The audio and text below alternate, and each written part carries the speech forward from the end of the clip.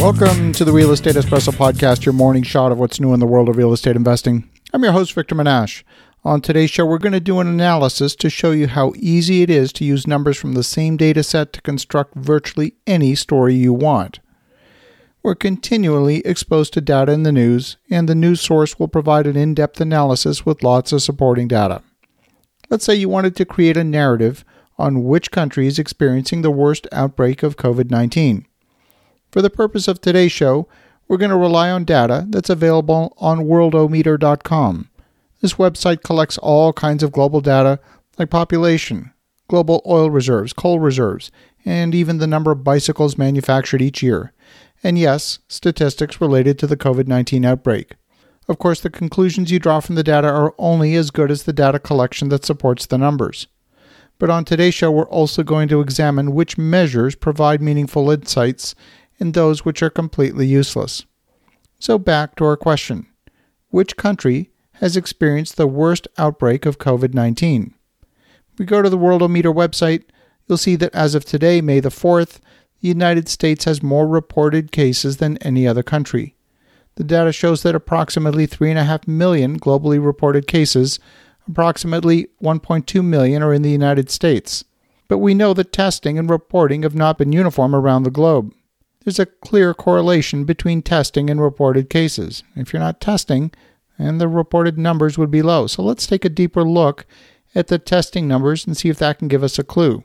The U.S. reports having performed more than 7.1 million COVID-19 tests, more than any other country. Russia is a close second with 4.1 million tests.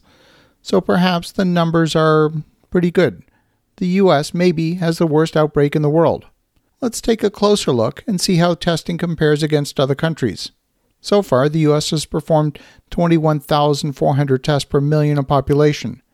That would place the U.S. in 42nd position out of all the countries in the world for extensive testing. So from that information, you might conclude that we don't really know how many cases there are, or in fact how hard a nation really has been hit simply by measuring the number of reported cases. The measures to restrict social interaction that have been implemented all over the world have been focused on slowing the progression of the disease to protect the healthcare system. Perhaps we should look at the number of serious and critical cases compared with the capacity of the healthcare system to handle the outbreak. The U.S., turns out, has more critical cases right now than any other country, with 16,100 cases. They have 55,000 intensive care beds.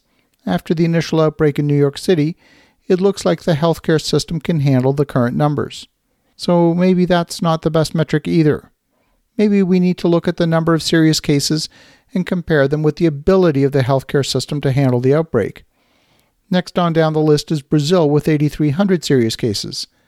They have far fewer critical care beds and have experienced significant outbreaks in areas with very poor healthcare infrastructure. Perhaps Brazil is the hardest hit country. Well, let's look at deaths. Which countries experience the most deaths? Maybe that's a better measure. Let's perhaps look at the number of deaths due to COVID-19.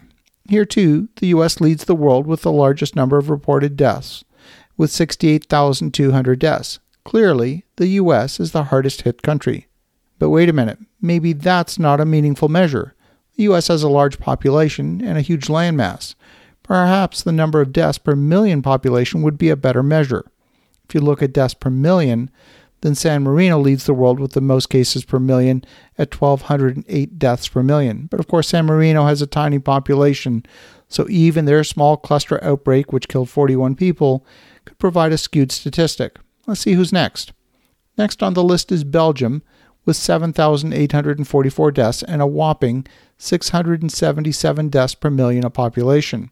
The U.S., which has more deaths, absolute numbers at 68,000 deaths, has 207 deaths per million, less than a third of Belgium. The next major countries after Belgium include Spain, Italy, the UK, and France, having the most deaths per million population. So, the top 5 hardest hit countries are Belgium, Spain, Italy, the UK, and France. The US, despite having the most number of deaths, is 14th hardest hit on the list of countries based on deaths per million. So why am I sharing all this with you?